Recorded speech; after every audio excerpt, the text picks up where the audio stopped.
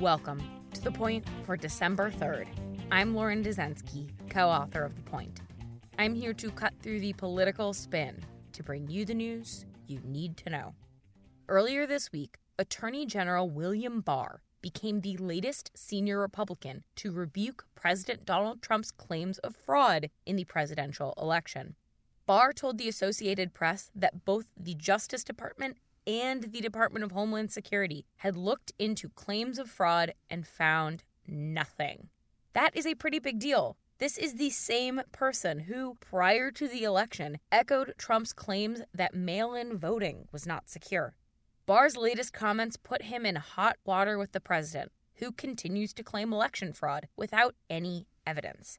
After Barr spoke to the Associated Press, Trump and Barr had a contentious meeting on Tuesday, according to CNN's Caitlin Collins. The president reportedly stopped short of screaming at Barr, which I find to be an interesting detail. Now, Trump is refusing to say whether he is confident in his attorney general. That confidence question is often a good litmus test of whether or not the president is considering firing someone.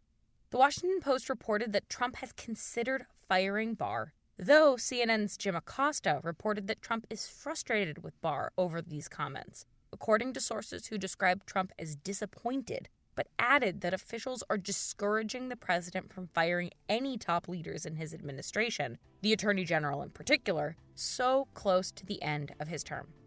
So let's get to the point.